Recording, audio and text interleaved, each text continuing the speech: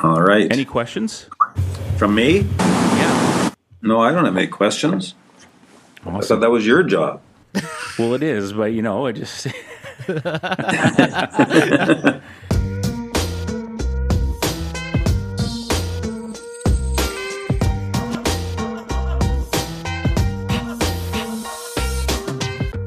All right, let's get into it, ladies and gentlemen. Episode 56 of A Hoops Journey. An absolute legend in the British Columbia basketball coaching world. A gentleman who I tried to get more info out of but wouldn't give it to me. If you don't know the name or the face, then you need to do some more research about the history of basketball in our province. A guy who, when I was a young guy and played, had the opportunity to go to many open gyms, even went to his... lakefront cabin back in the day with a couple of former Richmond Colts, and we are super thrilled, and I know a bunch of our listeners have wanted this gentleman on for a long time. We have no other than Mr. Coach Bill Disbrow on. How are you, sir? I'm doing really well, and thanks for doing this. I think it's amazing what you do for basketball with a broadcast like this or a podcast like this. This game is the greatest game, and I think the more that people hear about it, hear about the history and stuff, that's awesome. So well done. Thanks. Yeah, you took a jab at wanting to mute me a long time ago, but it is been able to tap into my ability to blabber a bit, but also have a lot of pride and love the game of basketball too. So it's just been a natural fit, and appreciate those kind words. How have things been for you? Texting with you a couple of days ago, talking about quote unquote retiring at 53, but you're managing to keep yourself busy. And how have the last 14 months been for you personally? Well, of course, I've really missed the basketball. That's the biggest thing. But my life has been affected far less than a lot of people. Some people, this has just been a horrible time. I think of the people that are living alone in an apartment, older person like myself living in an apartment by themselves. And that I just can't imagine how awful that is. I'm fortunate. I've got a great big apartment with a huge deck. I'm right over Sunset Beach, and I go down. I go for an ocean swim every morning, and there's people that come down. There's a little community of people that come bring their dogs, and they talk to me while I'm in the water, and they've become friends. One has become my lawyer. And I'm in love with the dogs, and then I go for walks and stuff. I've got a friend that comes for dinner once a week, or we go out for dinner once a week, and so it hasn't been too bad. Mm-hmm. I also was able during this time to. I was challenged that I've always been interested in the financial world, and I was talking to one of my players who's made a fortune in cryptocurrency, and he said that I would have a great deal of difficulty with it because of my age, and he was right. But I did take that as a bit of a challenge. So that's all I needed for him to do that, and it became personal with me.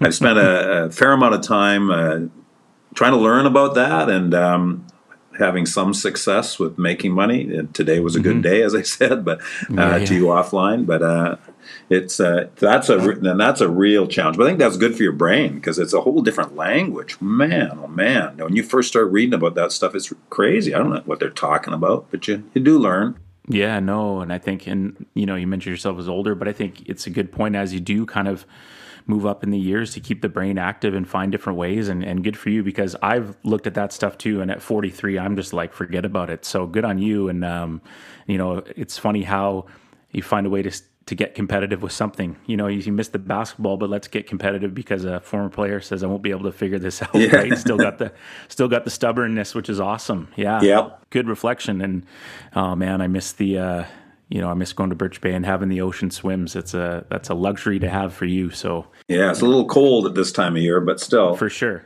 Just wait. This is me feeling sorry for you.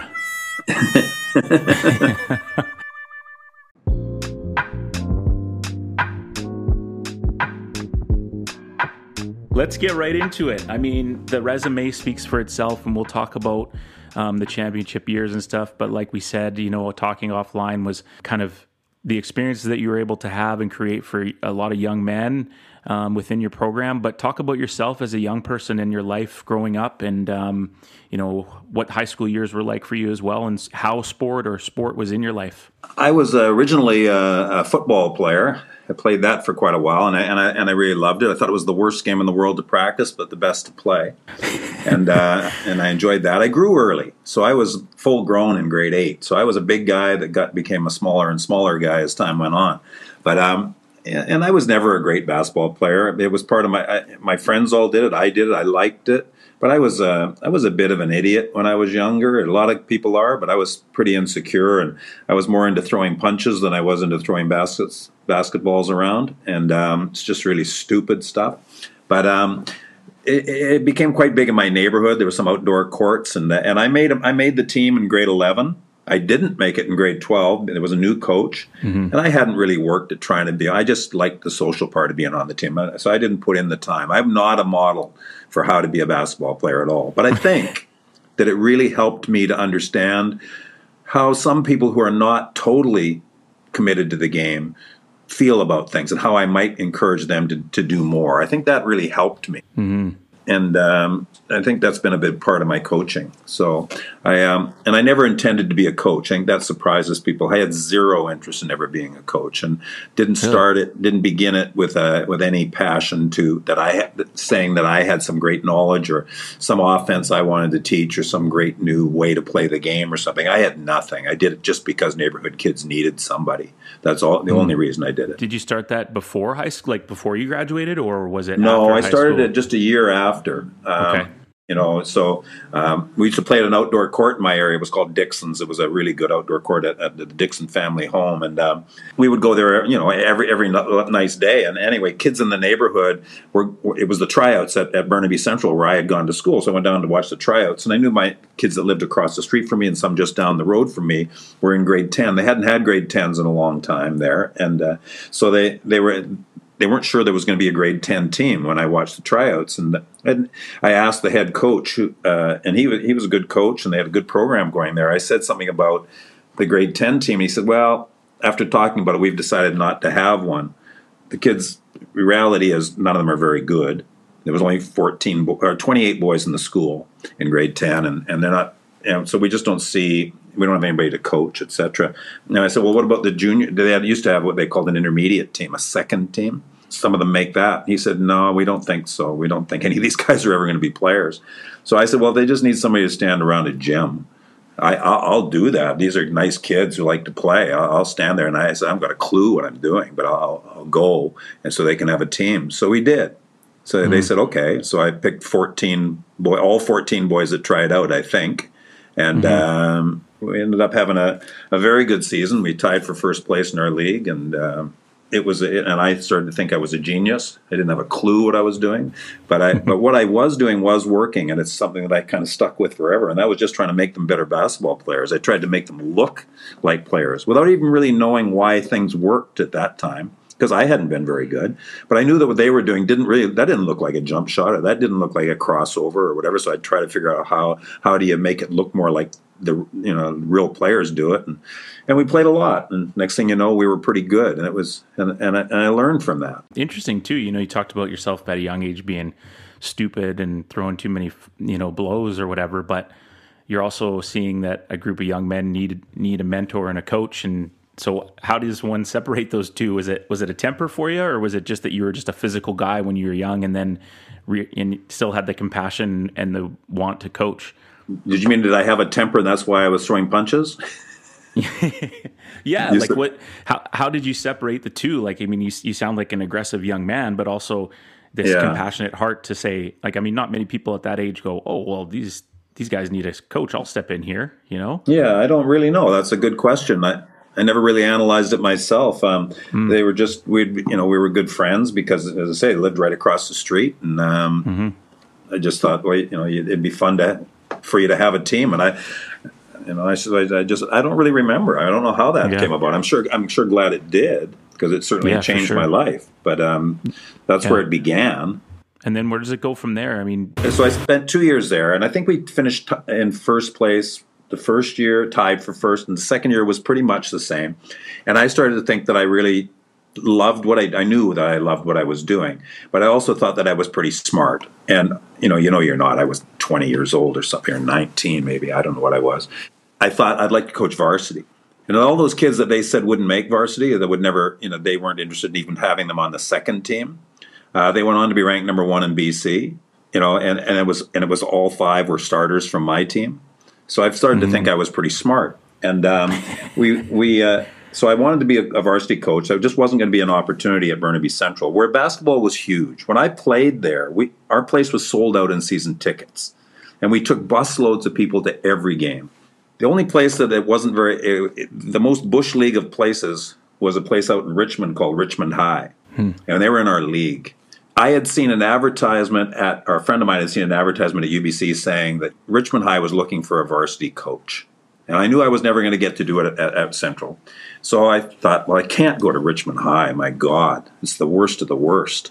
And I remembered when we had played there, all games were at night, but not at Richmond High. We had to play at 3:30. Okay, so that just was a little bit bush league. We went there. There were 3 people in the stands, and they made fun of they were just their friends, and they just laughed at their own team and who we destroyed because they were terrible. And it just wasn't anything like the basketball experience that I had had at Central, with this tremendous following and excitement. Every game was huge.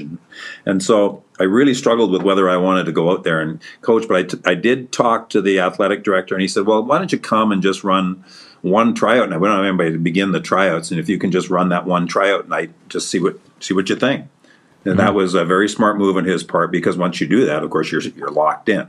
And so I went in and tried it and discovered that I did like the guys. I thought there was an opportunity. They had won one game the year before, and they had never in the history of the school made the playoffs. But they had won one game, and they were so excited about that one game. They told me because they had beaten Steveston.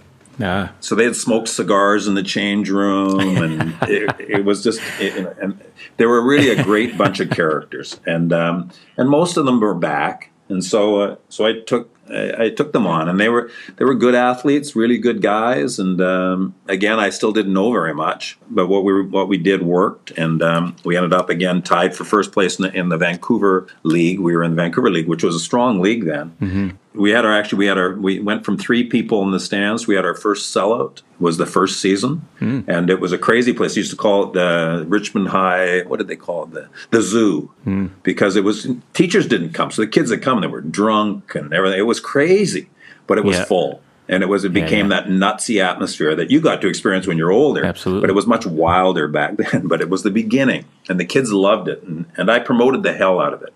But I just thought that you had to have people in the stands. You really, really had to do that to make the experience anything like what I had been around or what I was excited about. So we did manage to do that. We had several really close games at home that we won by like 1 or 2 points, and then the next thing you know, we sold out. We filled that place up, and it never stopped. We were able to, through a lot of promotion, because I believe strongly in that. We kept that going for many, many, many years. But that makes it exciting for kids, and so the best athletes want to be part of what you're doing and stuff. The Steveston rivalry runs deep, hey?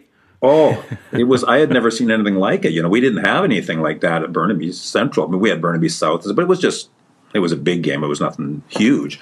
But when I first got to Richmond High, I went to I was told there's a football game come up, and so I went to the football game, and they had a parade, first of all, in the city, a parade for the game. There was nowhere in Richmond to play it, so they played it at Queen's Park Stadium. And there was 5,000 people, and it was crazy again. There were fights. It was an incredible atmosphere. It was so big. And then the basketball wasn't that big, but it didn't take very long to get that big and get even bigger. And so there's never been a rivalry like that, I don't think, in BC. Saints VC is close, but it's not the same. Yeah, not the same as right. Yeah. So along this time, what are you doing to learn as a coach? Is it trial and error? Are you reading books? No, I did everything. Tell us more. I'm always intrigued because it's like a lot of the young coaches these days. It's like go on YouTube and find as many resources, So it's like for you, I think it's cool to hear how you all went about gaining your knowledge about the game. It was certainly different then. I know that YouTube is such a valuable resource now. It's amazing, and obviously we didn't have that. So I did go and watch a lot of basketball. I watched. One of the things I did early on was I'm one of the first people to buy a satellite dish. I bought one of those gigantic satellite dishes, and I watched U.S. college basketball, which is still my favorite basketball. Yes, and I watched it all the time. And then one of the early years, I never had the view of basketball that I believe most coaches have. About it's a lot about structure of things you're doing and all buying into different things. I never really got that. I wasn't very good at that. All I knew was good players win. What's different about good players? How do you become a great player? And I don't care what you do then. You can be a great player. You're gonna do well. And so one of the things I did was that satellite dish. I took one of the first years I had it. I took the 3 highest scoring players in the nation in the U.S. and I watched all of their games. And then I had a little video machine, and I recorded them, and I watched. I thought, what are they doing? Why are they successful and other guys aren't? And they weren't like 7-foot guys that were just dunking everything. These guys were all, it was guys like Maravich and stuff. He was one of them and stuff. And so you watched to see what the heck was it that was different about it. What are the movements? Like, why are they beating people when other people have equal physical ability or greater? Why are they having success over and over and over again? And I learned what those things were. For me, from my viewpoint anyway, what those things were. And I started to focus on those. And that belief in fundamentals has carried through right to today. In fact, it's stronger today than it ever was. And I understand them better today than I ever did. I was also exposed to some great coaches. Over my life, I've been so fortunate to be exposed to great coaches. I had a great high school coach, Ken Winslade, who the court at LEC is named after. Get out of here. Brilliant man. He was only there my grade 11 year, but just an amazingly bright guy that gets the game and gets people. And so I was really fortunate that way. I got to meet John Wooden and spend significant time with him, and also with Mike Krzyzewski. So those guys helped me a lot, and it just reinforced. Those last two might have a little impact on your coaching. Well, I don't, and I wondered if you'd heard of them, but it was one of the neat things was and the quality of people that they are. So John Wooden I had seen at a clinic down in Seattle, coaching clinic, and of course I went to all those things, and I wrote a million things down every time, all this stuff that I just dazzled me, and then I wasn't smart enough. It wasn't my mindset. These different things that they were teaching, which were much more strategic and stuff. That just wasn't who I was, and I would try, and it didn't hardly ever worked for me. Yet my teams were winning. I hadn't figured out yet that my formula worked too. I was searching for the formula, but we were winning still. So eventually it clicked in that maybe some of that worked. But I saw John Wooden at his clinic in Seattle, and after they speak, you get a chance to go up and talk to them individually. Well, there was probably 30 people standing around trying to talk to him. I don't think I ever said anything, but I just got to stand close to John Wooden. I mean, here's the greatest man in the history of basketball. It was just fun. I was in my 20s or whatever. Here he is standing there. So it was just exciting for me just to be near in his presence. And then I know it was about 6 months later, I think, I went for a bike ride in Stanley Park, and I knew I had read that John Wooden was in town to speak to a business conference. And so I wasn't excited about going to the business conference, but I thought somehow I knew where the conference, I guess I knew which hotel the conference was in.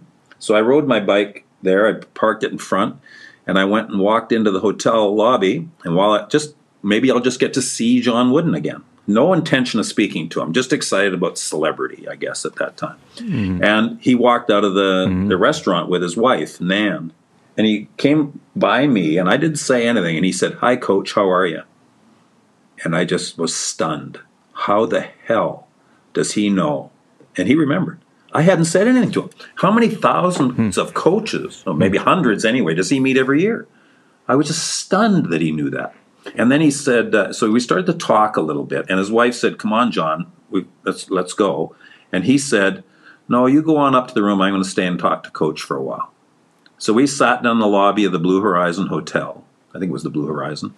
And sat there and talked for I don't know how long. I mean, I was mesmerized, so I didn't know how long. Holy crap! And what he talked to me about, I was looking for, of course, the magical answer. Here I had God talking to me, and I was going to get the answers. How the universe worked. And I remember feeling like he's being really, really nice to me, showing no disrespect, but he also knows that this guy is the equivalent of an elementary school coach. Because what he's telling me is so basic that it's elementary school, And I didn't know until later that he was giving me all the secrets. They are just that fundamental. They are that basic. And they were then, and they still are now. and it'll never change.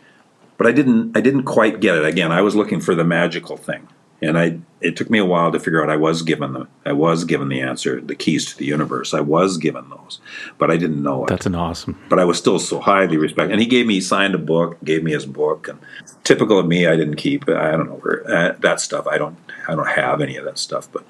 That's an awesome story, and I think you make such a great point about kind of it still is about all that stuff, the foundation, plus just the thing that I always liked that I read about Wooden too is he went out of his way to understand his guys too, right? Like he tried to understand his players and create relationships and get to know them on a different level, which is powerful stuff. I mean, we talk about YouTube and the amount of things that we see and the new terminology, but really it comes down to the simple stuff. And if you can accomplish those things and then have a group that believe in each other and their coach, powerful things happen. So you make great points there. It's exactly right. It is exactly right. If you've got kids who believe that you're on their side, that everything you do is to help them get better, that you believe in them, amazing things will happen. And I mean, I'm just amazed at how many people haven't got that figured out. But it helps us to win, I guess. But it's just that it is. It's about communication. And I just read some notes that I made for myself about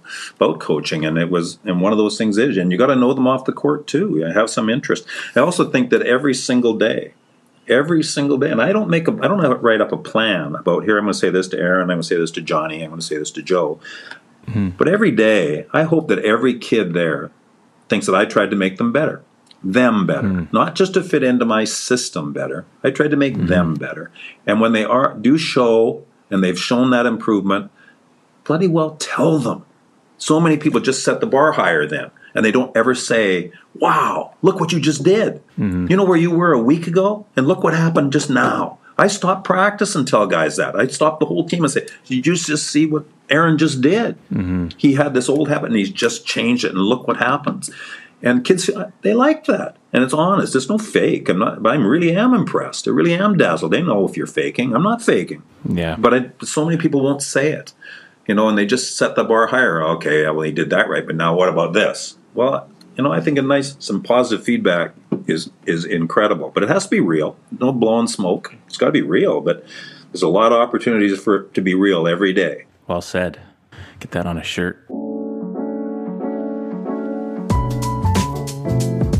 And I think it's cool too that I know Corbin played for me and is coaching our junior team now, and necessarily didn't have an elite level basketball career as a player, but to hear a perspective of someone who didn't play the game a ton, and you mentioned grade 12 didn't make the team, but just had hunger and desire and wanted to learn, and that ability to learn and grow, good things will happen. And I think that sometimes there's this perception out there that in order to be a good basketball coach, you have to have played the game. And I've never really believed that. Obviously, I played for Rich Chambers, so but you know what I mean? So I think it's great to hear kind of what your foundation is, and it literally has nothing to do with your ability to play the game. You study the game and you learn it, and you can have kids learn under you as well.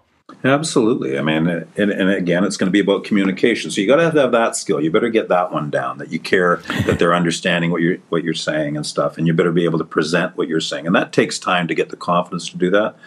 But this thing isn't super complicated. And if you're committed, great things will happen. And just I think it's important though that, well, for me it is. I mean, it's not for everybody, and I know it is for you because I've seen you coach. But it's got to be more. It's got to be about the kids. I mean, I watch people who rant and rave on the sideline all the time, yelling at kids about what they're doing wrong all the time. And I just wonder who they're really doing it for.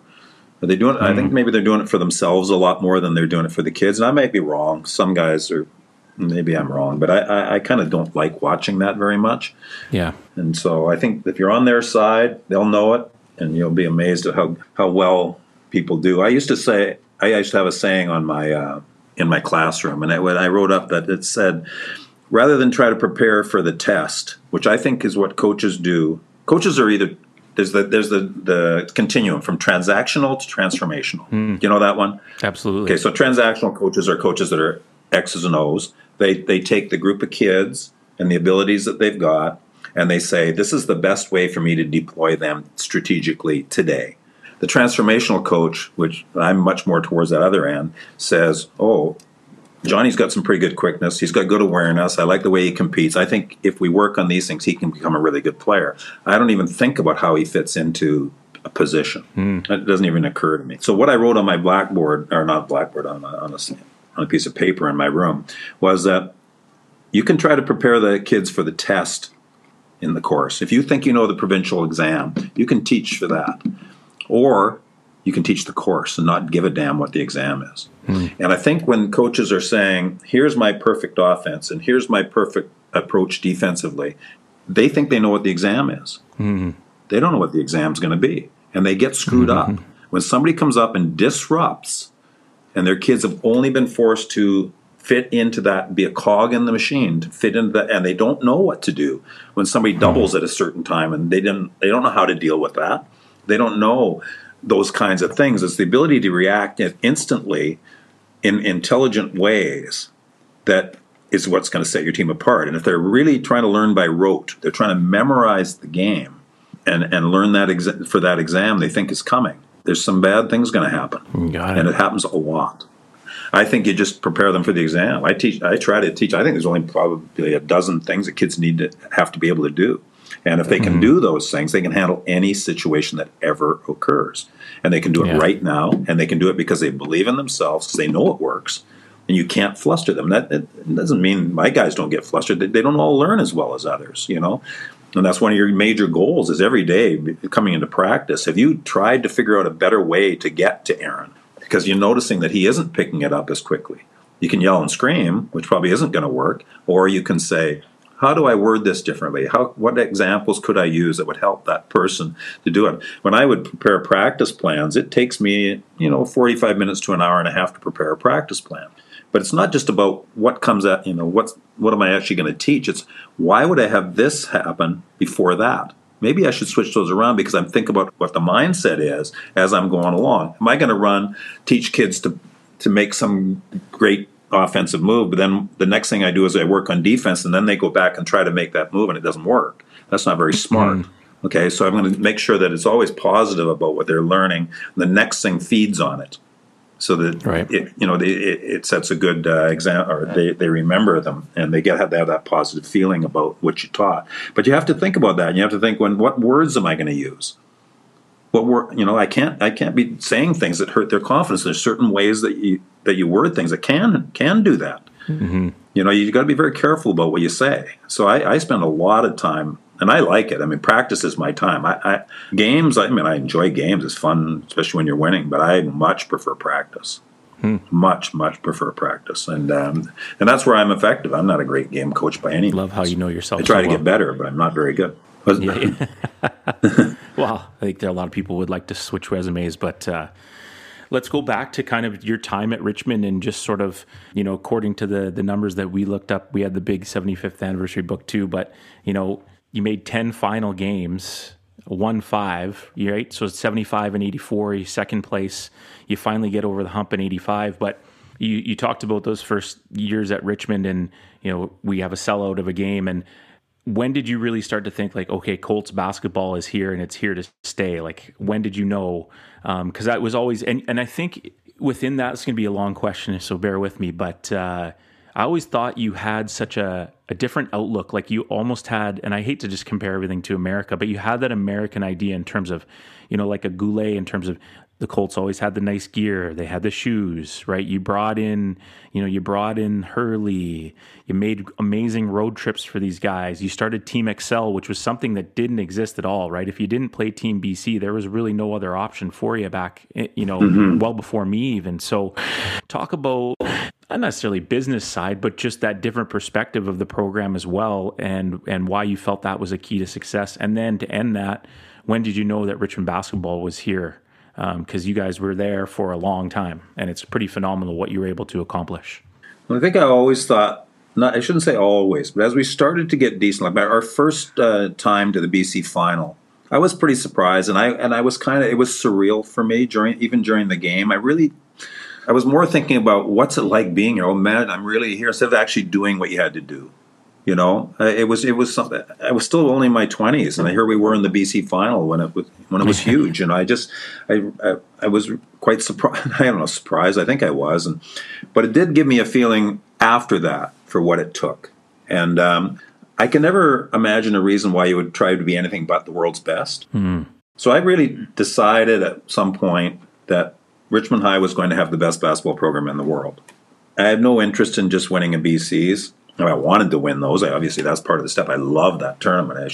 That was a weird way to say it, but that wasn't what the real goal was. I just thought, why would we take second best to anybody? Why? We can do all that stuff. So some of it happened with uniforms. The most expensive basketball uniform ever made was for the Richmond Colts. The team, the company that supplied NBA uniforms and all the NCAA uniforms, the guy, when I was talking to him, he says, you've just designed the most expensive basketball uniform ever made. And I said, well, we've got, let's go for it. and stuff. But everybody tried to do all that. And then we went on trips. We wanted to go on great trips where we were going to get good basketball, but also have a lot of fun. We brought in DeMatha.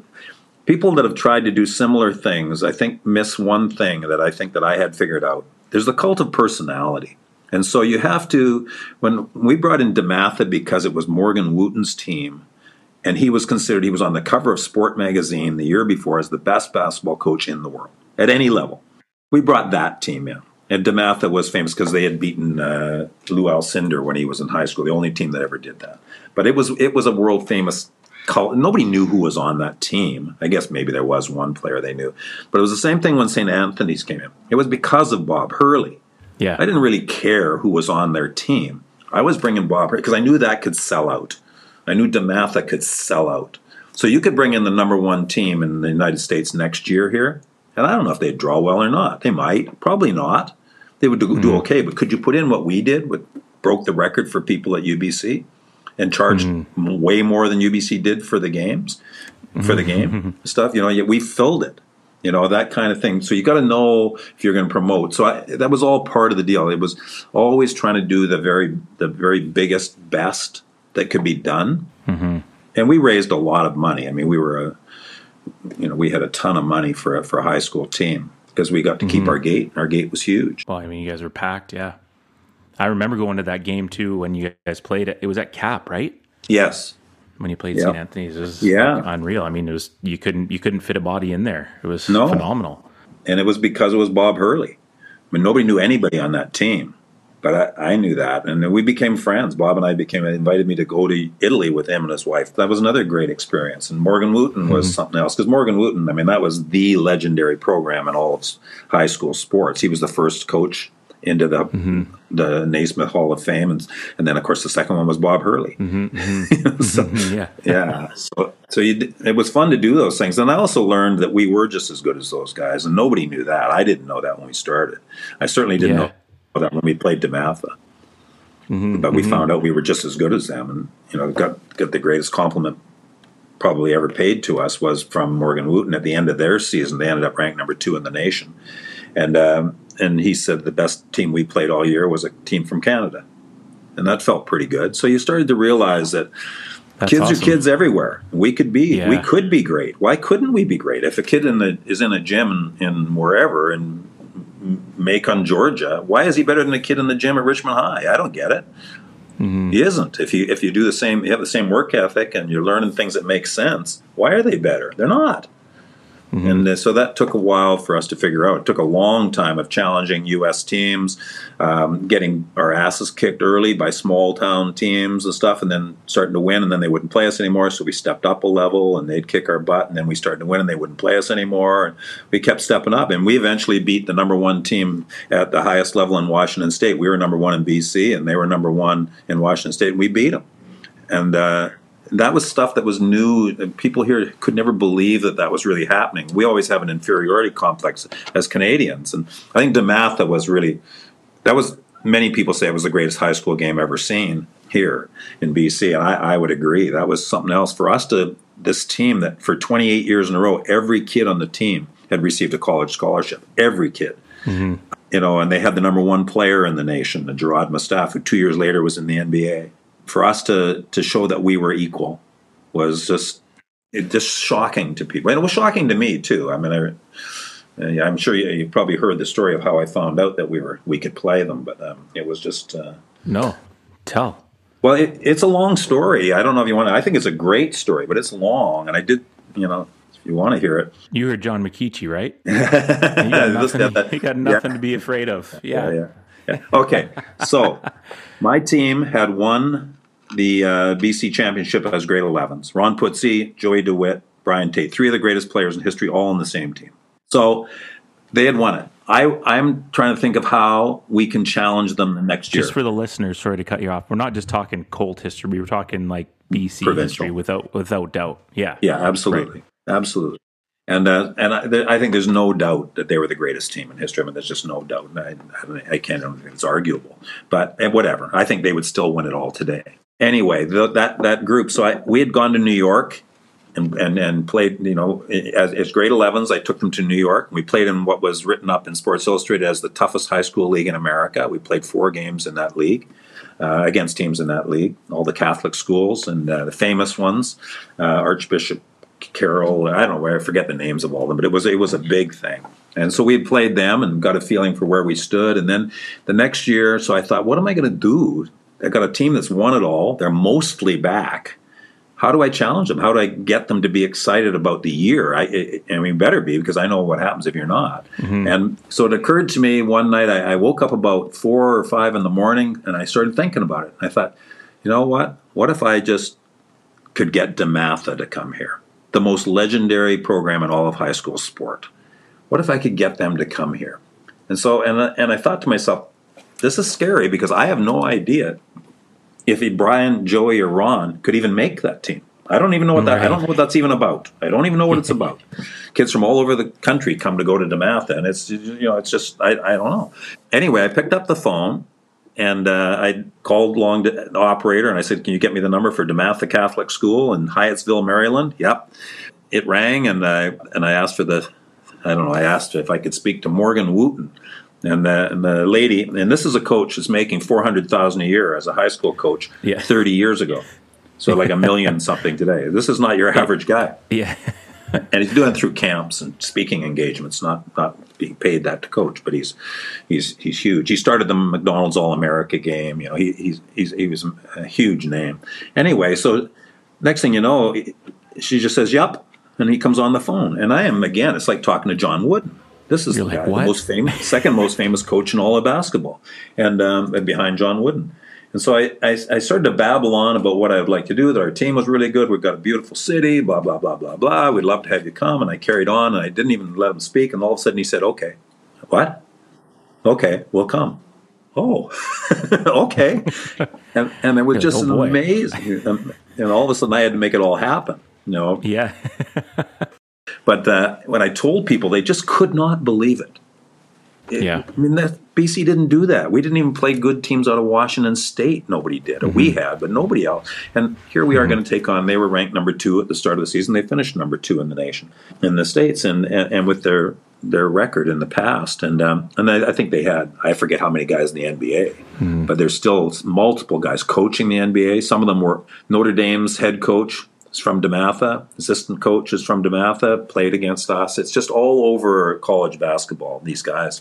And so now I have to figure out how to make it pay, because we're going to pay their way and everything. And work that out, and we would get UBC. Yeah, we could get UBC, and what we'd have to charge for tickets and all that. And I had a friend who's one of the great people in basketball that nobody knows, is Scott Porter, who does all the statistics for the BCs and stuff.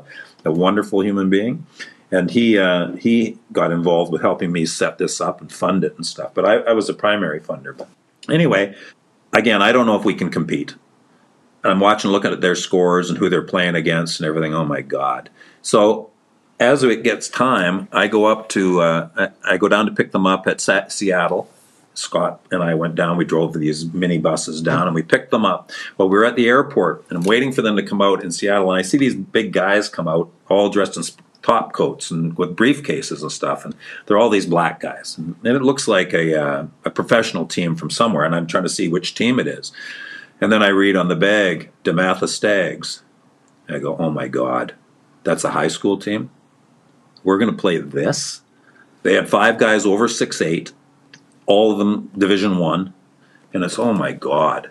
And so anyway, that was my first impression, and now I'm really thinking, what have you done?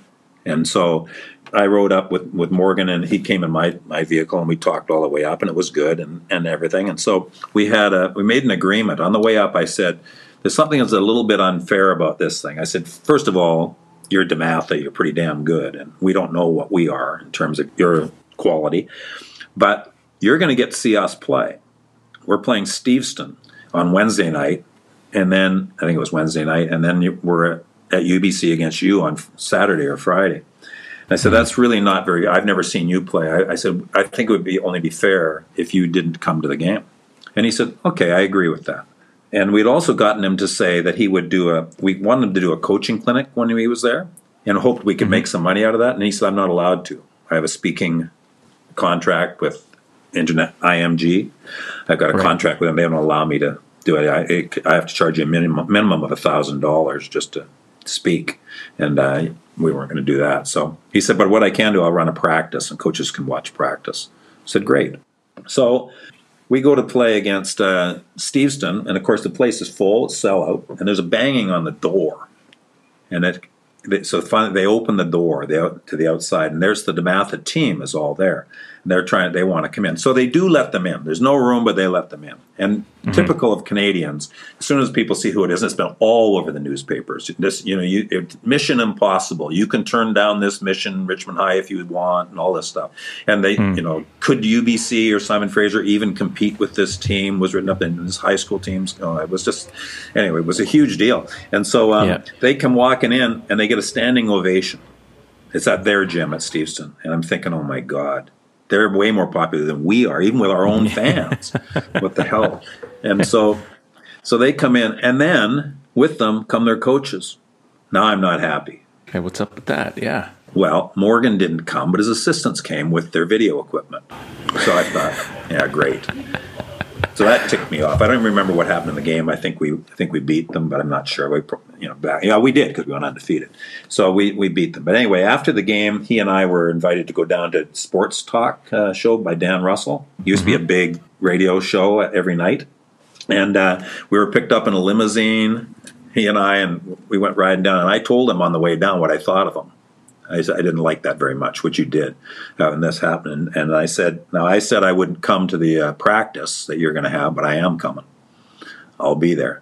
So he said, okay. And I should have mentioned the day before, both their team and ours had practiced at UBC. Okay. So we both went side to side at UBC, and I noticed my guys all watching them warm up, and because they were dunking everything, and they were dazzling. And I thought, you know what? This is what everybody else does when we practice, when we warm up. Teams stop and watch us. Guys stare at your end. You know you've got them beat. And I watched it. So I was kind of bitter. Nothing I could do about it. And I remember after the practice, seeing Gerard Mustafa, who was their number one guy, came walking by us. And the coach for Georgia Tech had flown all the way up to wave at him. Wasn't allowed to speak to him. Flew to Seattle from Atlanta. Drove up to UBC. Waved at him, and then went home. And I thought, oh my God, imagine having that job. But anyway, so he was a big star. But so anyway, that had happened. So the next day, after our big win at Steveston, and we had the talk show, and the talk show was just lit up. It was the busiest night they'd ever had. People phoning in and stuff, and how big this thing was. So it was fun. But I did tell them I'm going to go to practice. So the next day was the practice. And their guys are billeted with ours, so they go to they're in there too at the practice. And as it begins, and there's quite a few coaches, there are 30, 40 coaches in watching. And so I said to our guys, because I could see the way they were watching again, I said, get out of here. You get your jaws on the ground and everything. And these guys, so far, DeMatha had just warmed up. And again, dunking everything. So I said, get out of here. You're not allowed to watch. Why not? I said, because you're intimidated. And I don't even know who you are. That's not who you are. But I'm watching it, and so get out of here.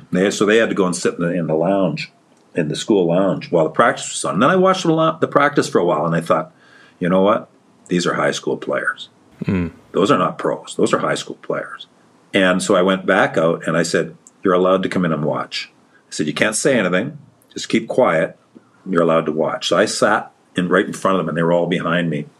And as it went on, I remember hearing, I think it was Brian Tate said, "Oh, you see what that guy did?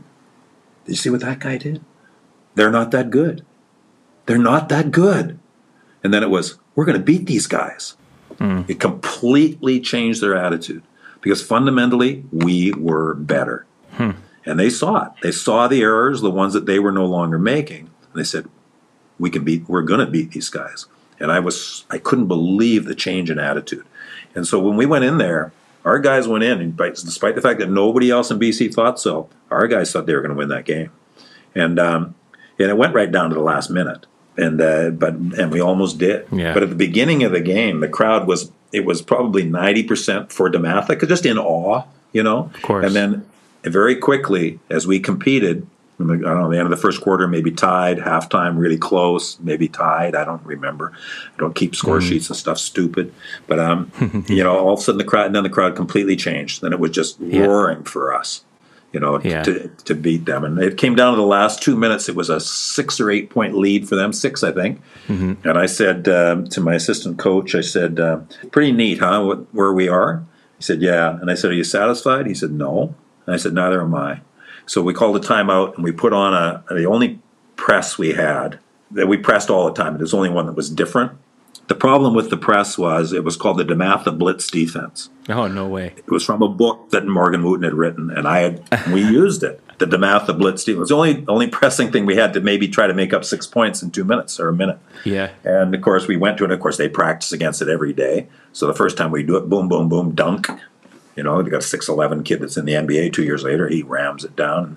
Now what are you going to do? Not do it? You got to trap again. We trap again, dunk. So they end up with 3 dunks to finish the game, and it ends up 10 points or whatever it ended up.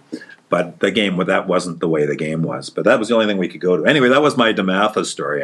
And then to have him say that we were the best team they saw all year was pretty amazing.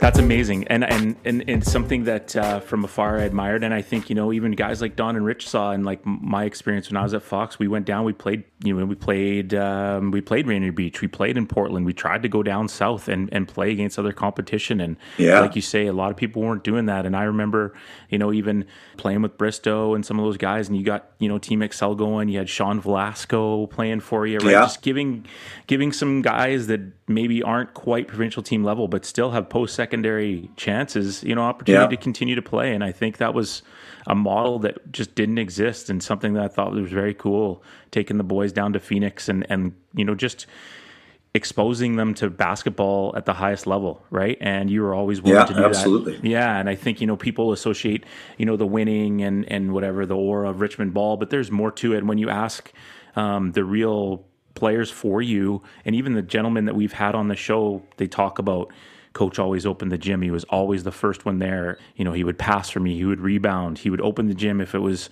if it was Pasha and Gill and they would shoot on their own. But if it was just me, he was always there for me. And I think a lot of people that don't know the behind the scenes don't realize that it wasn't just a talent thing for Richmond High basketball. There was a whole lot of stuff happening to make you guys successful.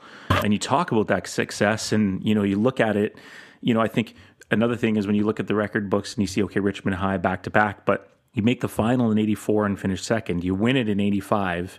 You win it 87 and 88. You make the final in 90. You win it in 91. Like, I don't know if there's a coach that's had a run like that, at the highest level in our province ever. Or, I mean, at any level, have you given yourself time to reflect on it? Do you really care? Is it more about kind of all the fun memories and young men that you've had? And I know you've mentioned anything that's the most powerful for you, keeping in touch with good buddies like Bristow and Maeve and, Kyle Russell, and the way that they talk about you now and the relationship they get to have with you today is more important than I think any experience they had as, as a Richmond High player, if that makes sense.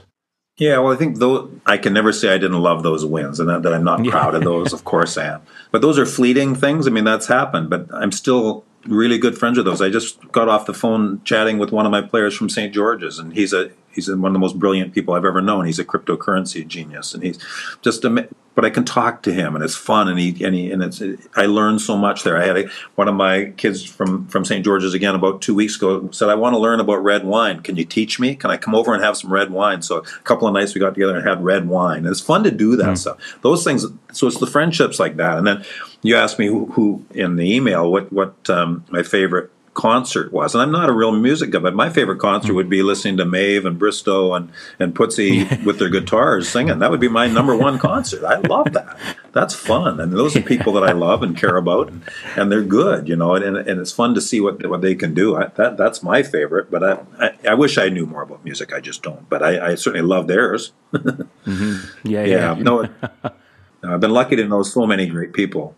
For sure. And if you don't mind, like, just reflect a little bit on those fun wins and what it was like, being in the Agrodome and those crazy moments. And the thing I always recall about you as a coach, the arms crossed with the stoic look, always looking confident, never looking flustered. You just always had that look about you. And I think your teams took that on, and the run that you had, you set the standard not only in Richmond, but in the province as well. And the young Eberhards came in trying to be like the Bill Disbrow Colts, you know what I mean? And coaches were trying to emulate your program and be like you.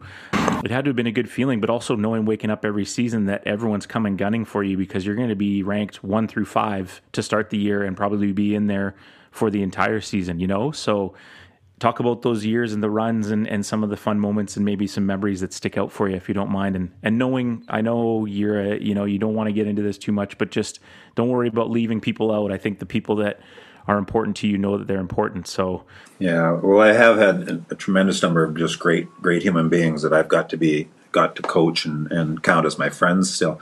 In terms of being stoic out there, I guess, for one thing, I'm not smart enough to come up with a whole lot of answers in a game anyway. But I think that one of the things I learned was that I remember reading, I think it was Yogi Berra or somebody said, rooters, or Casey Stengel, if you know that name, rooters is amateurs. So if you're yelling and screaming, you're an amateur, is what he was saying. And I also liked what John Wooden said, when you just, it all happens in practice. If it didn't happen in practice, it's not happening in a game. I think game adjustments are overrated. Doesn't mean there aren't some. And I think that, to be honest, that's what cost us against you guys, is I didn't make an adjustment at the end that I probably later should have. You guys, Richie put on a trapping 1-3-1 or something. I forget exactly, but and we didn't adjust well. And I think that we were certainly good enough. You were a great team. We were a great team. That could have gone the other way had I been better at that kind of thing. And I regret that. But mostly, I think it has to have happened in practice. I see people come into situations, and I watch them in their timeouts, and they diagram 2 or 3 things. And I think, you're talking to a 15 to 17-year-old kid in a competition, and he's tired. There's no way that he can do those 3 things. They all make sense, but if you haven't done those a million times in practice, maybe if you've done them a million times in practice, you might get away with asking him to do 2 things. But when you go beyond it, you're talking to yourself. You're trying to make yourself, well, we tried. We had the right idea. The kids didn't execute. It's like a boxer. Do you ever watch them talk to boxers in between rounds? Oh, I got to do this, do that. Yeah. The guy can't even breathe. He's so tired. Yeah, he doesn't even hear you. Pass out, yeah. Yeah, and then it goes out and doesn't happen. Well, I told him what to do. Yeah, okay. Maybe you should have trained them how to do it. So, yeah, that's part of why and in games lots of times, especially early in the season, I would sometimes just let them go. Something wasn't going their way and they were getting beat. And I'd just say, hey, guys, I don't have all the answers. You got to come up with answers. You're players. I love You're going to just keep doing the same thing and having the same thing happen, or are you going to figure it out? Because I think that you empower them that way. And then they didn't need you. I mean, Gil Chung was the best ever at that stuff. Oh, yeah. I mean, Gil never got enough credit for what he did. He, a brilliant guy and a fabulous human being, ultra competitive, and not a great athlete. Yep. But what a player. Doesn't matter if you're a great athlete. Guy knew the game. He's 3 steps ahead. Yeah, the head and the heart are the most important. I mean, there's a guy that had them in spades, and so yeah, Gil did. He does have a big head. We all know that. Oh God, huge head, square too. It's kind of square. They don't have a hat. Parents to fit that thing. Parents knew it was going to be that shape. They named him after a shopping mall, and it's like it's Guildford. It's the same shape. So. Yeah, I'll hear from him. Yes, but I love that guy. Yeah, no, Gil's one of the great people as you know, is one of the great people you'll ever know. Everybody loves Gil. It's hard not to. It's true. Yeah, and because you kind of get forced because you can't stop listening to him because he doesn't give you a choice. But yeah, I think you make some great points in there, and I think it's interesting too. Early on in the episode, you talked about kind of I thought I knew it all and I didn't, and I felt like you're speaking to me there, right? And things like timeouts and kind of just how you act on the sideline and what you're saying to your guys. And I think that just comes with time and maturity and just being more comfortable in your own skin and knowing. And sometimes you got nothing to say in the timeout. I didn't call the timeout. Yeah. Why do I have to impress myself or try to by yammering away about stuff? I don't have anything to change. We were just doing that's why they called the damn timeout. But I don't. And there's been times when I just said that. And I don't have any answers for you right now. Just continue to play the way we are. You've got to find it. But you got to say it better than that because then they won't. They'll relax. But you don't have to have something to say all the time. I love when Popovich. Lots of times he doesn't. I don't have anything to say in the time. I let the players coach it. I went in. We played Vancouver College in an elimination game at the Lower Mainlands a few years ago, and I didn't have a very strong team, but we were down by 15 or something at the half, and they were a better team than us, but we shouldn't have been down that much. But anyway, so myself and Rich Cohey, who was assisting with me at that time, as we're heading towards the change room, talking about what we should try to do to change things. As we got close, I said, "Stop, listen." Outside the change room, one of our guys, he was a starter, but not a scorer, not just a tough kid, Jaewon Hong. He was going off on our guys and demanding that they had worked too hard to let this happen. They had done this. And it was one of the great speeches I had ever heard. And I just walked in and said, "You just heard it all, guys. See ya." And I left and went back out to the court. I don't have to impress them. They had already learned everything they needed to do. It was about heart. It was about caring in that situation. They went out and scored the first 19 points the second half and won the game. Wow. But he had gotten them pumped. I love that. Coaches, we're a little bit overrated. If you can give it to the players, man, watch what happens. So true. Love it. We'd like to take this time to thank our two sponsors, Good Lad Clothing and Parkside Brewery. As we enter the May long weekend, we would like you, our dear listeners and friends, to support these local businesses. They have been supporters of our little podcast adventure since the beginning, and what better way to show your appreciation for the podcast by heading down over to Main Street or Brewers Row. Mention a Hoops Journey to them and, well, all we can say is they're going to make sure you're well taken care of. Get out there, enjoy the sunshine with some family, some fresh Good Lad apparel, and a Parkside beer. Thank you to both Shane Meyer Good Lad and Travis McLean and Ryan Payne at Parkside. We hope to see you there. One more question before we get into kind of the lightning fun round, but just talk about, because Richmond High also had some great football success during your time as well. And the women's program, I believe one year... We won both. You won and they won it, right? Like, what was it like to be involved in Richmond High School at that time? It must have just been such an amazing experience overall from a whole school perspective and athletic perspective. I mean, I would say that there's never been a school anything like it. They were tops academically. We had a great drama program, great music program. Every sports team was good. And then we were the focus kind of in terms of the crowds. I mean, we sold out every night. It was crazy.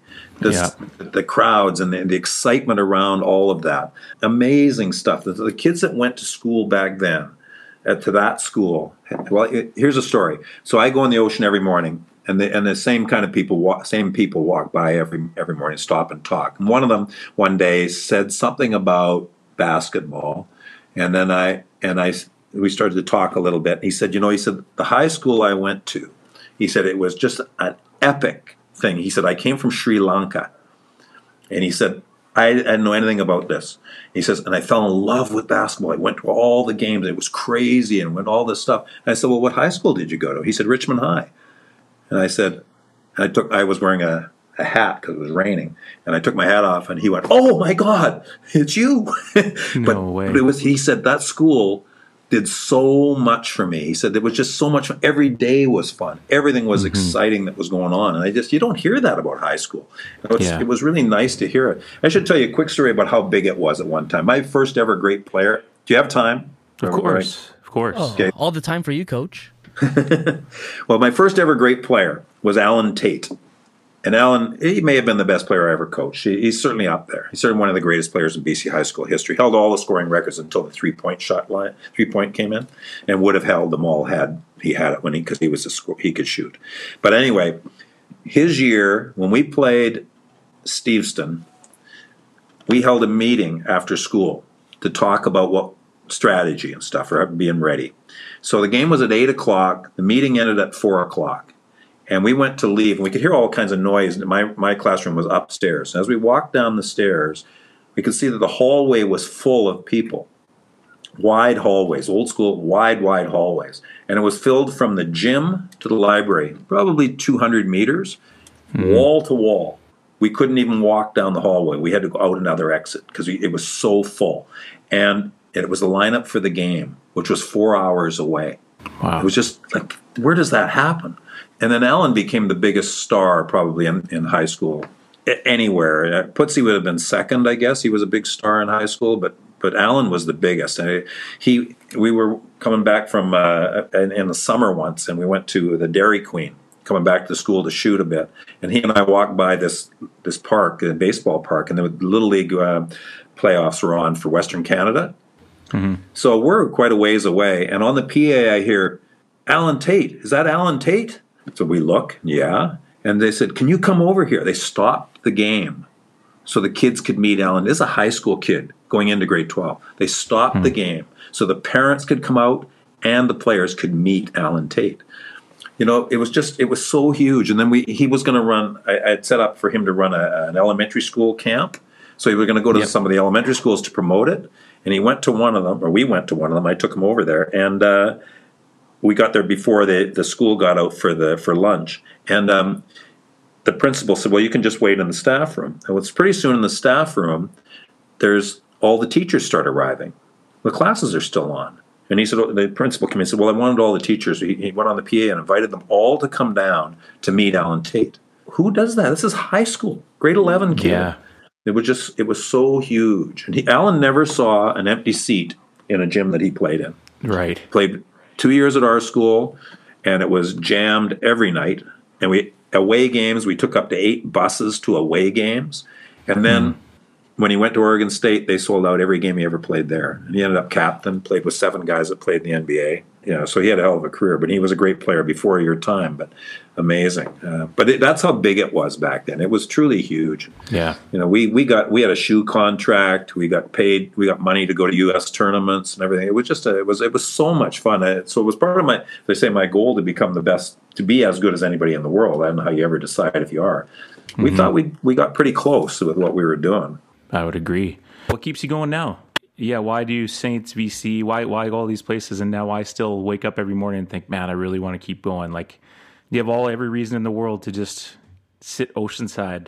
Well, I'm lucky. I live in a great place. I've got a great apartment, and I've got a penthouse looking over the ocean and stuff. It's great. But, well, I mean, is that what life's about? I sit around and drink some nice wine at night? I don't think that's just all it's about. The challenge is still every bit as big to me.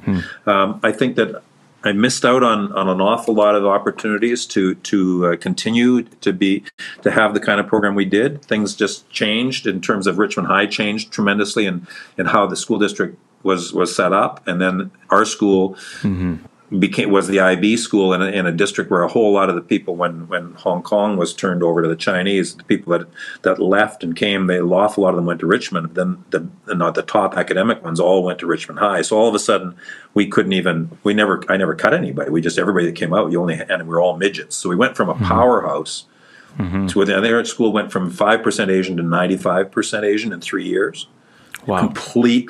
Completely changed. And so we had great kids. It was fun, but we couldn't win anymore. And that got, it was tough to win. And we did okay, but we never really could reach the levels we were at before. But we were good, and we still did the trips and did all that stuff. And then VC, I think if I hadn't, it was co-coaching, which I just don't think works. It worked for Don and Richie, but it didn't work. And I never had a single argument with my co-coaches at VC. One of them played for me, Lloyd Scrub. The other one was a great guy. But John Tagalow. But they were very much X's and O's and stuff more than I was. And so without a single disagreement, I think we would have won 2 titles there. if it had just been me, and maybe if it had just been them. But I didn't think the combination was great, so I stopped and went to St. George's, not realizing that I went to St. George's at a time when their focus was changing from trying to be an athletic powerhouse to almost trying not to be. Yeah. So that was a bit frustrating, even though I loved my time there and had awesome kids. Awesome kids, and great support. But it wasn't the same. So David Thompson now, and David Thompson hasn't been very strong. But you know what? Kids are kids. And if we're given the time, I don't think I can put in the time that I used to. I used to be at Richmond High every morning early. Yeah. Leave late at night after practice. So it was my whole life, which was some ways was good, some ways you lost out on other things, But I can't put in that time. But I know that what I do works, and I know that this team could be very good next year at David Thompson. Whether they'll buy into it as much when you're not around all the time, it's harder. It's way better when you're in the school. But I love the kids. We got a chance to be decent, that's for sure. Maybe really good. We'll see what their commitment is like when we can get going again. So I'm excited about that. I think it's a challenge. Every single day to me is a challenge. It's about communication. Yeah, how do you get through to kids? I know what I'm telling them works. 100% know that if they buy in, and they all buy in, but it just takes longer for some. If they all buy in early enough, we're going to be really good. I don't care who the kids are. I always believe that. So that's the challenge. How do you make that happen? And every day, it's exciting. So I'm excited to draw up practice plan every day. So and every group of kids and every day is different. So it's not easy. As you know, it's not easy. For sure. You talked a little bit about being aware and observing some culture shifts in schools. Do you fear, from what you see and know, I don't know how in tune you are with kind of what's happening in schools overall in the province, do you have a fear that it's happening even more and more, that the lack of care for extracurricular, you talked about Richmond High, about the arts, the drama, like everything. It wasn't the music, it was the whole spectrum. Do you have a fear about that in high schools in our province and the way it's going, or have you thought about it at all? Yes, I do. And I really, the experiences that I have shared with our guys and our guys shared with each other that you had at Terry Fox, invaluable, life-changing, and lifetime friendships. And I just hate, club ball does not do that. I'm sorry, it just doesn't do that. And I don't get it. And I think it's really sad. I hope that we can find a way to keep high school ball going, because it's a far superior product in terms of what it means to people, and it means so much. And one of the things I hate, and I wanted to just mention this, I hate when I hear kids say they're trying to get. I'm just trying to get to the next level. Man, oh man, oh man. You know how few get to the next level, but even if they do, today's what matters. You love the game. Yeah. You like your teammates? Do you like working hard? Do you like getting better? Today's your day. Do it today. And if you do it as hard as you can today, tomorrow will take care of itself. The next level, if it's possible, that'll happen. But don't go and say, well, I'm trying to get to the NBA, and if I don't get there, everything's a disappointment. Or I'm just trying to get a college scholarship, or everything's a disappointment. Or I want to be an all-star, or everything's a disappointment. No, it's not. It's not. Today was great, wasn't it? Didn't you have fun today? Didn't you love what you were doing today? Forget about that. That'll all happen. And by loving it and trying to be the best you can today, those things are going to happen. But don't look past today. It can all end for you in a flash. And it's not, that doesn't make it that it was a waste of time. I've known some kids that they didn't want anything to do with it anymore because they didn't get what they wanted out of it, or their parents felt that way. And I really hate that. This going off to prep schools and stuff drives me nuts. Go off to a prep school where you don't know who the hell the coach is. You don't know the players. You don't play in a league. You don't have a rivalry. All those things because you're trying to get to the next level. How many kids from BC have gone to prep school that haven't come home? Any? I don't know. I don't keep track, but I think they've all come home, and they're disappointed as hell. Yeah. If you're good, you can make it here. I don't care what school you're at or anything. It's up to you. It's not up to your coach. It's up to you. Get it done. If you want to be good at something, get it done. It takes hours. It doesn't happen easily, but you don't have to go anywhere to do that. And maybe if you're going to be truly going to be an NBA player, I get that every day you'll compete against better players. So there's something there if you go to the right prep school that happens to work out for you. But for the most part, That's a big mistake. Yet it's got all this glamour to it. Oh, he's going prep school. Well, great. He just blew what could have been the greatest experience of his life.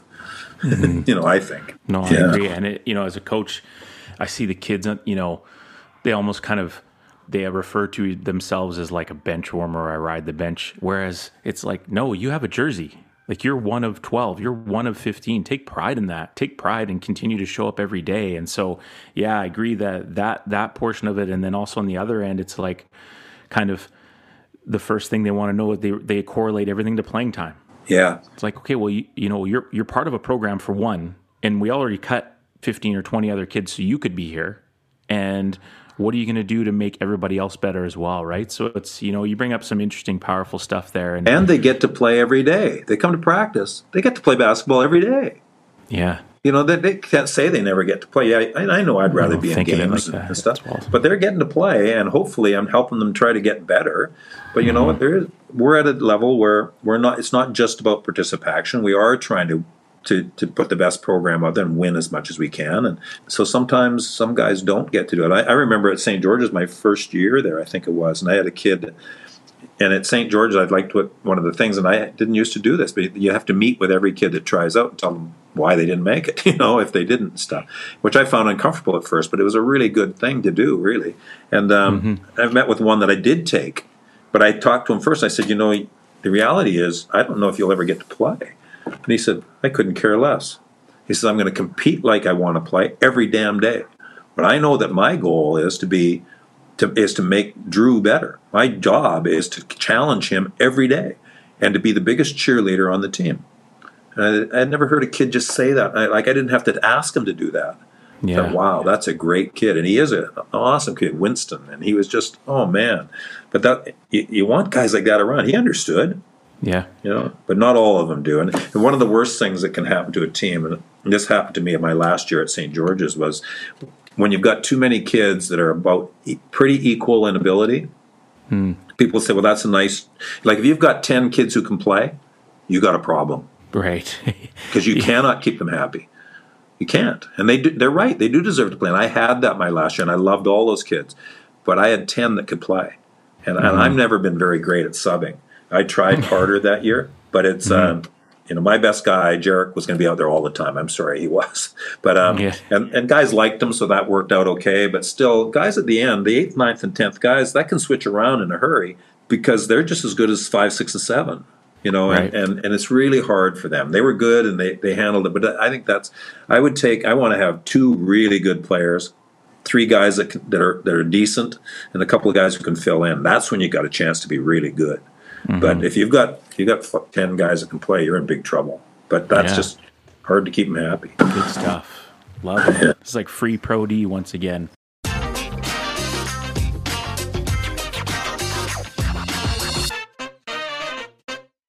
Okay, so we really appreciate your time. This is awesome. We've been wanting to, sit down and chat with you, and this is phenomenal. You said that, you're not a big music guy. You like music, that if you had a choice, it'd be the Maeve Putzi Bristow Band. What are your real thoughts about ketchup on macaroni? Well, when I was young, I used to do that. Now I look at ketchup as being liquid sugar, and I don't want anything to do with it. But I know I used to, when I was young, I used to put it on, but I certainly would not today. I love the cheese, and I'm quite a big cheese guy. And no, I would never do that. Dom Zimmerman morning. Dom Zimmerman morning. Yeah. Dom has a bit of a ketchup problem. Are you a big reader? Yes. So what's okay, maybe tell us a favorite book for you or something you've read recently that you've really enjoyed. Well, I can tell you right now, I would say, and there's been a lot, but 3 that I think you'd love. One is A Gentleman in Moscow, story of a man who was a royalty. And he ends up with, after the revolution, they decide not to execute him, but he has to live the rest of his life in a hotel. So it's a life in the hotel, and it's amazing, brilliantly written. I think it won a Nobel Prize or won a huge prize. Gentleman in Moscow.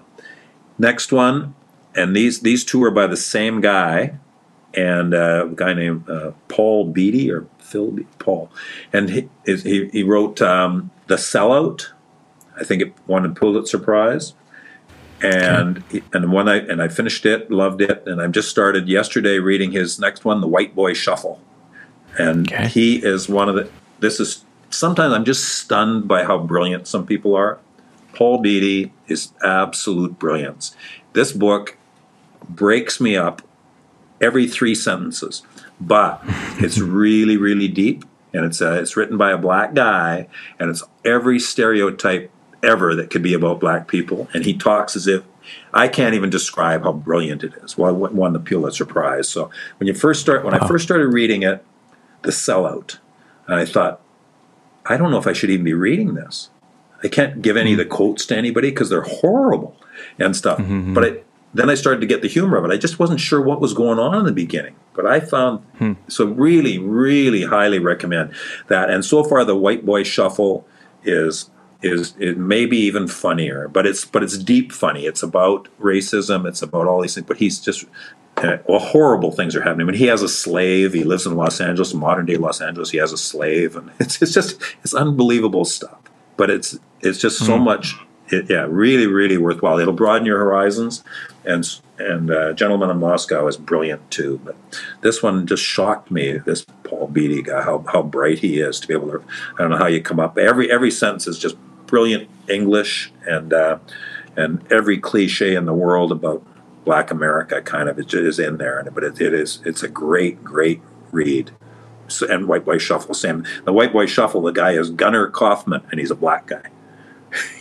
So how the hell that can be? But everything is strange. Interesting. Yeah. Cool. Good. That's a couple Give them a try and let me know what you think. Yeah, for sure. I know no one likes to talk about this, but who are some of the greatest players or people that you've had the opportunity to coach? Oh my God. Wasn't ready for that one. I try never to put people in an order because I will forget, I will get it wrong, and I will miss people that I love and respect so much. So I don't know. Certainly Alan Tate, as one of the great players, is also one of the great people. Still very good friends with Alan. All the great players tended to have great personalities. And it was, and then there were obviously also kids who never played, who I love too. Have been very big in my life. Gee whiz, I don't know if I could ever begin to go down a list of that. At one point, a few years ago, I looked up the Canadian Player of the Year, University Player of the Year, and I had been lucky enough to coach 5 of the 11 of the past 11 years. Wow! All 3 of them being Phil Scrubb, but Pasha and Kyle won that too, so that was fun. So certainly in terms of players, I've known great, but all those are great people. I mentioned Gil already, Jason Bristow, Andrew Mavis. And Andrew never got the credit that he deserved as a player. I don't think he got it, and his college career was amazing. But still, I think when people think of the great players of all time, you don't hear his name. Well, they're wrong. Cut you off. I totally agree. He's by far one of, if not the best player I've ever played against. And I think just because there isn't a title attached to it, he gets overlooked. And it's like, I watched that 94 final, and it's like, Dave Morgan and Maeve they're on a different level, and Maeve's on a different level from Dave. It's like not even it's not it's a different world. Yeah. And an incredible man too. Like I've never met. I mean, there's lots of great fathers, but he's as good a father as I've ever seen to his kids. He brought them to I don't have my cabin anymore, but they used to come every summer there and watch how he treated kids and his patience and his intelligence and how he was raising them. And then you see that he's a great guitarist, and he does it, and then he's great with his hands, working carpenter and stuff. And these are the kind of people you just love to be around, and they're far more than just a basketball player. And they were great at that, or he was, and certainly others, but there's so many that have all of that going on. And I think it's one of the things that sets the Duke basketball program apart, which is I'm a Duke fan. It's the only team in sport I really care about. And I spent a week there. I had an incredible week there, and I got treated like royalty. I got to go into all the private meetings and with Coach K and stuff, and it was just his treatment. And then you see, they call it the brotherhood. There's a family thing there, and I think we have that too. And I really love that we have that. And I was dazzled to see how they did it and how similar it was. I would agree. When I hear people that I know, the Carlos, the Mike Davises that talk about, and all the other names you've mentioned that talk about, Richmond basketball, it's something that's different. And had the opportunity to do that. I went to the Duke clinic as well, and I couldn't believe it. Coach K, he didn't have enough time to greet everyone on the first day. So he came back and made himself available for the whole 2-hour lunch the next day and shook hands, signed whatever anybody wanted with every single person. I was like, this is like the most selfless human being. And I like to bug and take the piss out of Duke fans just for the sake of it, but you're fooling yourself if he's not one of the greatest coaches in any sport ever. And that goes a lot with him being a great human. So I can only imagine what that week was like. Well, again, you got a minute? Of course. Yes. So Yes. I decided I wanted to go down. As a Duke fanatic, I wanted to go down and attend practices for a week. So I wrote, yep, I could come. So they said there'd be 30 or 40 coaches normally there on a day to watch practice. So I went to a practice there. I went to practices there every day. I also went to North Carolina and watched practice there. And the difference in the way you were treated was just amazing. At Duke, it was like a family. For all the coaches, so friendly, so helpful. North Carolina, you had to go through all the security stuff, and then they put you in the top of the Dean Dome to watch freaking practice 300 meters away, Yeah. And so, it was just Binoculars, yeah. ridiculous. What a difference. And here's the public school versus the snotty private school. The snotty private school was the family and the friendly. But so I go into the first practice session, and I love the gym. Cameron Indoors, a fantastic gym, and I walked around it the first night I got there. Then the next day I go to practice, and there are 30 or 40 coaches, and it's just like UBC. It's got the railing around about 10 feet off the floor, and so we sat down at the front of the railing and with all these other coaches, and he just said, "Coaches, you're welcome to be here. Just please, keep quiet and stuff." And then he brought all the practice right in front of us. He brought it always. Everything they said, they came over and they stood in front of the coaches, and they talked. And I noticed that the players were always putting their arms around each other's shoulders and stuff, and it was a real warm kind of a feeling there. Anyway, at the end of an hour or so, he says, "Okay, coaches, we're taking a break now. We take a break every day, and we go in and we watch a little film sometimes, or we just talk about practice or what we want to do in the second part of practice." So he turned to walk out, and then he turned around and he pointed and he said, "You," pointing at me, "can come with us." And I pointed at myself, "Me?" "Yeah, you." Okay. So he told me where to go. So I went down, I walked in, and they had a tiny little team room. This is before, I'm sure they don't have that now. It was a small little team room where the guys some of them had to even sit on the floor in there. And they had a big screen and stuff. And I walked in with him, and he put me in this chair right beside him. So it was him and I, a couple of assistant coaches, and the team in this little room. And here I am. This is like, oh my God, I'm right in here. And it was amazing. And then he did that every day. No way. One other time he invited another guy. And I said, "Oh, no, did he?" Remember that? Yeah, that guy. No, that guy didn't get to go in. But I did talk to him, and I asked him where he was from. He said, "Well, I'm at Syracuse." He was the top assistant coach at Syracuse. I said, "And you're allowed to be here?" He said, "Yeah, this is the mecca of basketball. This is where we all come to learn." And he said, "Hey, they don't care as long as you're not playing them next. You're welcome to come." Yeah. But I had been there for 5 days, and then I even got to be in the private meetings with the players. So he had some issues with a couple of guys. They came in, and I got to be there and sit there and listen to him talk to them about how to improve as human beings, how to do all this stuff. And it was just stunning to me. And it was also, for me, it's egotistical, but I thought, this is exactly a copy of our practices. It was exactly what we were doing, this kinds of things. Now, yeah, I had copied some little play things that they did, but otherwise it was the way they treated guys, the things they worked on. It was all the same. And I was just, so that really gave me a lot of encouragement, really reinforced my belief in what we were doing. But that was an amazing, amazing experience. I had a horrible experience there too. I don't know if I've ever said this publicly, and maybe I have. So I decided that it was so much like what we did, I wanted our guys to hear what went on in those meetings.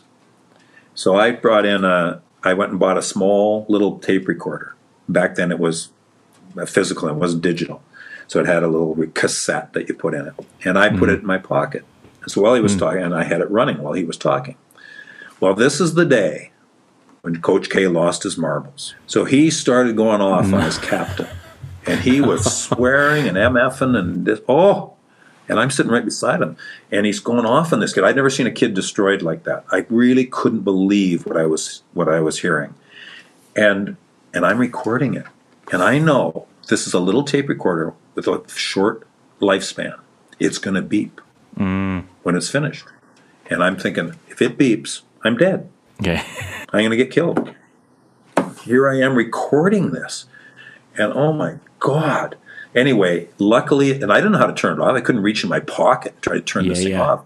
I'm sitting right beside him, so I'm sweating bullets. But anyway, it didn't beep, and I actually did get rid of the tape. I was embarrassed, but it turned out it worked. They were struggling, and he went after his captain, and I thought this kid may never play again. He was crying while coach was doing it and stuff, and it was awful to be there.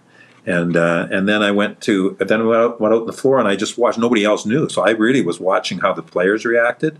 Man, nothing but hugs. Every stop, the other players would come over and hug that guy. It happened in the amazing. And then he went on to have a great season, and he became an assistant coach there, and is now a head coach at a Division I university, a big one. So it worked. He knew that guy, and he treated everybody else with kid gloves, and like everything was positive and stuff, but he knew to go after that one. He just knows people, I guess. But I'm sure glad I didn't get caught. You're frozen on me. You got me? Yeah. We might not have been able to have this podcast. I mean, yeah, I'd have been dead. There. Can you hear me? I can hear you. Yeah. You got me? Yeah. Okay, yeah. Well, we were only your third podcast anyway, so, I mean, we were only third best. But, hey, it'll do. No. No. You do a great job. I think you make people very comfortable, and yeah. Thanks. I appreciate that. Who's been the most important person or people in your life? I knew that was going to be a question, and I'm not really sure that I have a great answer to that. The person who changed my life was the principal at Richmond High, because I went there, I was just a student. I wanted to go into business. I wanted to be an entrepreneur, and I had done some very big things that made a lot of money when I was 19, 20 years old. Unluckily, it all got stolen from me. But but I didn't want to be a teacher. And then he said to me after my first year, and we'd had a great year, and he said, look, if you still we want you to continue to coach here, but if a teacher wants to do it, we got to let him do it. So why don't you become a teacher? And I said, I don't even have a teaching major. He said, we don't care. It doesn't matter. Mm-hmm. Just go get your teaching certificate and come. And so I decided I would try that briefly, and then 28 years later, I retired as a teacher. But I was there a long time. Yeah, but so that probably is what that changed my life path for sure. I wanted to make more money, so I managed to do that on the side, but it took a long time. And I think I would have really loved business too, but I would have missed out on what I've done now and the people I know and stuff. So it would have been a very, very different life. It's amazing how things can turn and your life goes down these paths, and they work out. And this one worked out very well, but. That's true. So that's probably the most influential thing that ever happened to me in terms of how it affected my life. Yeah, good stuff. In your opinion, who's the greatest basketball player ever, all time, any level? Well, for me, like many people, it's not even a question. Michael Jordan was. I see no argument. But and here's what I say. Comparison, what is this? The thief of joy. It takes away, for me to say that LeBron James is not the greatest player of all time, sounds like a real negative. Hell no, it's not a negative. The guy's fantastic. He is one of the very greatest players in this fabulous game that has ever lived. Michael was better. Okay, that's all I'm saying. He was better. But I'll give LeBron the greatest career. The length, the longevity, and his game is developed. I think in the beginning, he wasn't a real competitor. I think he's become more of a competitor. I think I saw him surrender in many games. I used to say that he didn't, when it came to the big times of games, the great players went up 10 or 15%. I always thought LeBron went down 10 or 15. He made some, but he didn't make many. That's changed. And I give him that. And at his age to be doing what he's doing. Plus, he's never screwed up. And he's under this public scrutiny all the time. He's fantastic. But when I think about great players, for me, who takes my breath away? Jordan took my breath away constantly. Like, oh my God, did you just see what that guy did? Did you see that clutch shot that he hit over and over and over again? LeBron impresses me. Never takes my breath away. Never. I'm impressed. I don't know how you stop him, and he can do all these, but it's just impressive that he's this massive human being that can do all those things. But it's never take your breath away from me. Michael did.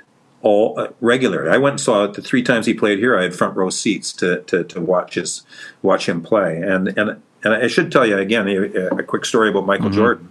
So always trying to do the biggest and best things. So in 1991, going into the 91 season, we had an undefeated season and won it. But going into that season, again looking for things that were exciting. And I knew that the Bulls were coming to Vancouver to play against the Sonics in an exhibition game. So thinking big, I picked up the phone. I phoned David Falk, who was Michael's agent. I didn't get him, but I got his assistant. And I said, here's what I think would be a great idea. I said, the NBA is trying to become a worldwide brand. You're coming to Canada? How about if I will be having my team have a meeting. It was in October. I said, I'll have call a team meeting. We'll be in my classroom. And in my classroom, I said, the press will be there. And it'll be kind of strange for the kids. They're used to the press being around because they're number one. They've been tops. They'd come in second the year before and stuff, I think, or whatever. And so I said, they're used to the press being around. They'll be a little surprised at how many press there are. But I would like to have the press be up by me filming the kids. And while I'm talking, Michael will walk in the room. And she was quiet for a minute. She said, that's a fabulous idea. I love it. She said, let me talk to David and talk to Michael, and I'll call you back. So she did, and she came back and said, all 3 of us love it. We're doing it. Make it happen, coach. Wow. And I said, and of course now I'm, again, like we're talking Morgan Wooten, I'm in stunned land. I've got Michael Jordan, the world's most famous human being, coming into Richmond High, and I can't tell anybody because it has to be a secret. You can't keep that a secret. Mm-hmm. So I can't tell anybody that we're doing that. And then so we work it out and figure out what we're going to do. So we're going to have this meeting right after school. He's going to have to get through the hallway. So there was a back way he could come into the school and go almost straight up to my classroom. So we thought he could probably, if even one kid saw him, there's no way that everybody knew who he was. But we figured we could do it. And then it was just a couple of days before it was going to happen. And they said, they phoned and said, we can't do it. And here's why. They said, we apologize.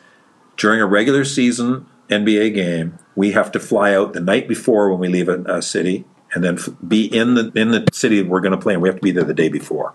We're not allowed to arrive the day of the game. We have to get there the day before. So that's why they fly late at night quite often. They take off. They have to be there. So there's nothing happens to derail the game. Mm-hmm. She said, we didn't think about it. That's not the case for this. We're not even arriving in Vancouver until the afternoon.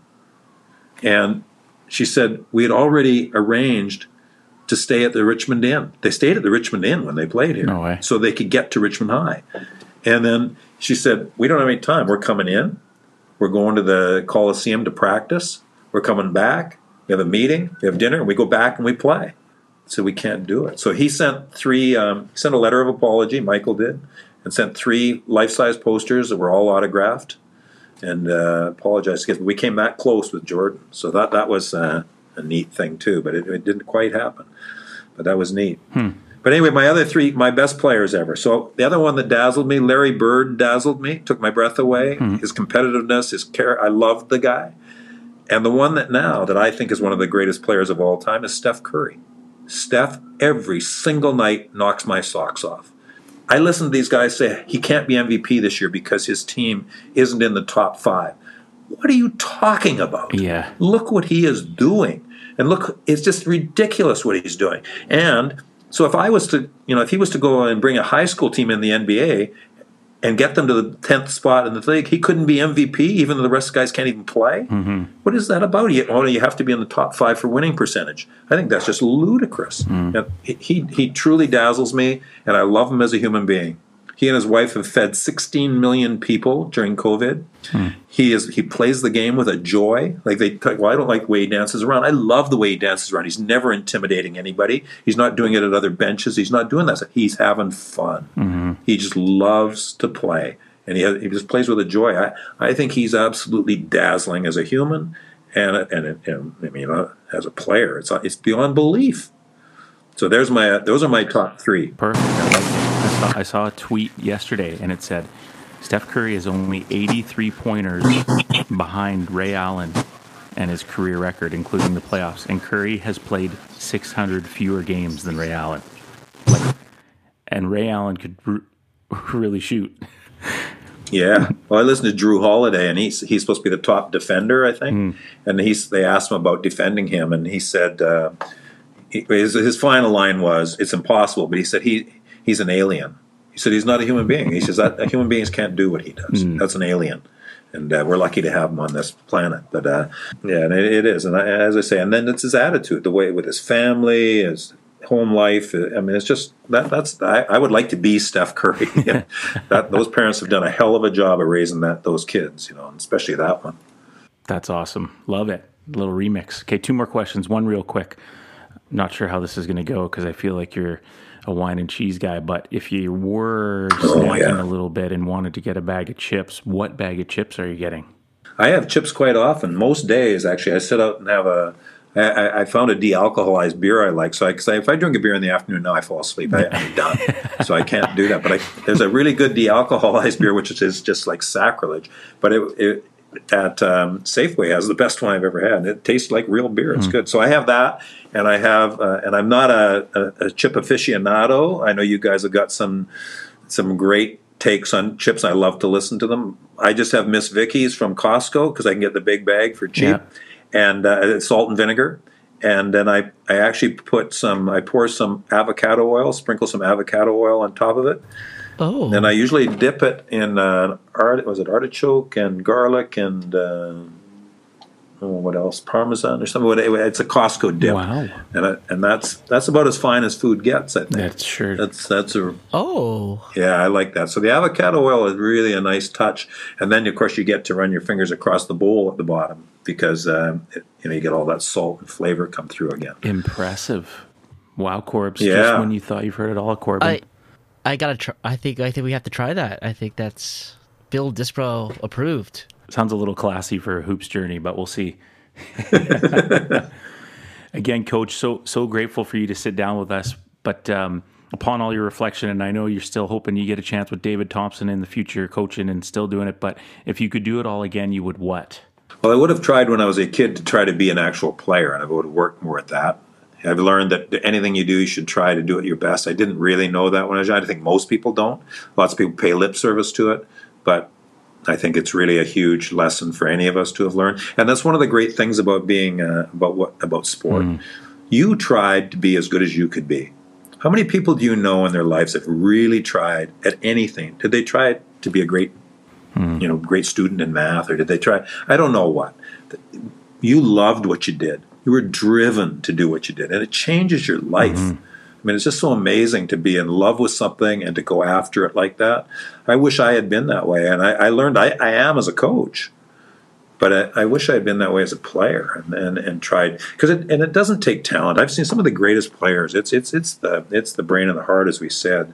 You watch some of the greatest players I've ever seen weren't physically the most dominant kind of athletic guys. Well, you aren't. I mean, compare yourself to some of the guys that you've had to go up against who were faster, bigger, could jump higher. But were they tougher? No. Had they worked at the game harder? No.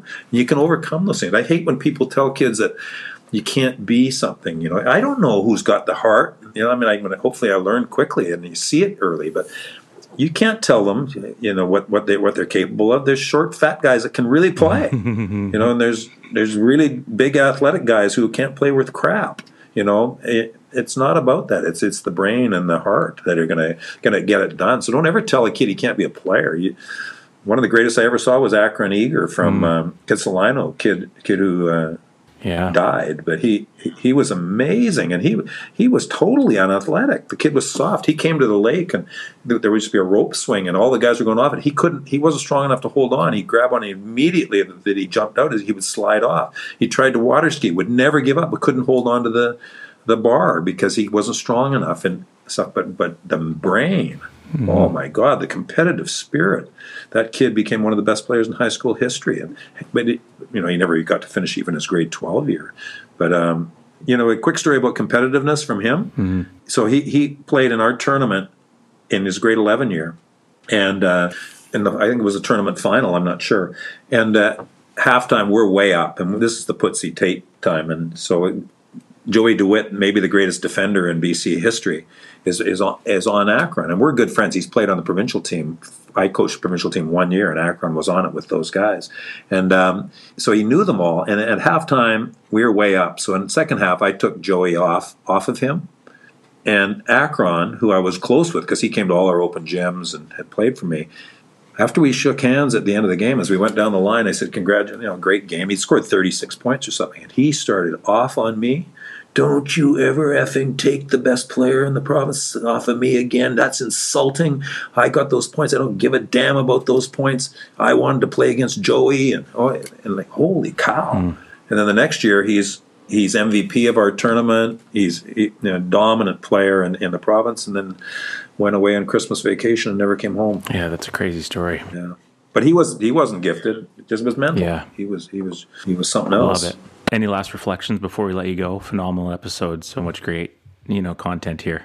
No, I appreciate what you do and always respected it. I loved the way you played. I hated that you beat us, but I loved the way you played and all that. And obviously who you are. And I can tell by the way you talk about your family life that you're completely devoted to that too. So good. That's good stuff, and that's inspirational stuff. And so I think that you're the kind of person we need and the kind of program we need to be carrying this game on. And I hope to get back to the level where we can compete at the high level too, and we will at Thompson. But I know that you will always at Thomas More, because you do the right things and good things happen. Kids are good everywhere. They got the talent. It's just providing that opportunity, and it can happen anywhere. And it will for you. I know it will. It is. Appreciate that, Coach. Wholeheartedly appreciate that, and then appreciate who you are and what you've done for the game, and that you're still doing it. So.